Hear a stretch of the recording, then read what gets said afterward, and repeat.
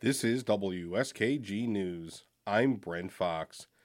Governor Kathy Hochul announced Thursday evening that she and legislative leaders have a conceptual agreement on the nearly 1 month late state budget. As Karen DeWitt reports, the governor says bills could be printed as soon as next week. Hochul called the news conference a couple of hours after senators and assembly members left the Capitol for the weekend, saying there were too many unresolved issues to approve a spending plan this week. The governor, who appeared alone without the two Democratic legislative leaders, says there was sufficient agreement with the legislature on major items to announce the conceptual accord. We agreed that we're at a point where the major decisions have been made. There's obviously fine-tuning that has to be done. That'll be worked out over the weekend, but literally bills can start being printed. And we're on a path to shutting down the budget process. The governor had to give up some core elements of her agenda, including a plan to build 800,000 new housing units over the next decade. She blamed the legislature for resisting elements of the plan that would have allowed the state to override local zoning laws. But she says they will try again in the remaining weeks of the session.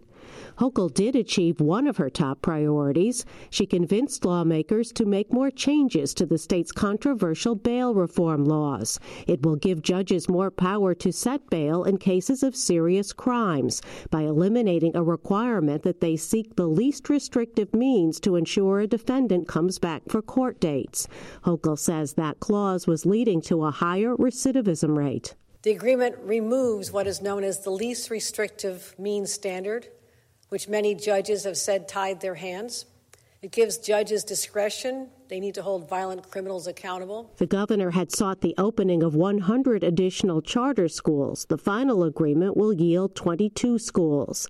Existing public schools will receive a record $24 billion in state aid, finally fulfilling a court order that requires all schools to be fairly funded. The legislature did not agree to a proposal by Hochul to raise tuition at public colleges and universities. The governor says there's agreement to raise the state's minimum wage to $17 an hour and tie future increases to the rate of inflation.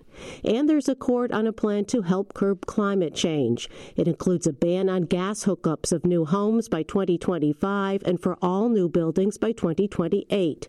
It also includes $400 million in subsidies to low-income households struggling to pay utility bills and to help upgrade to more energy-efficient heating systems.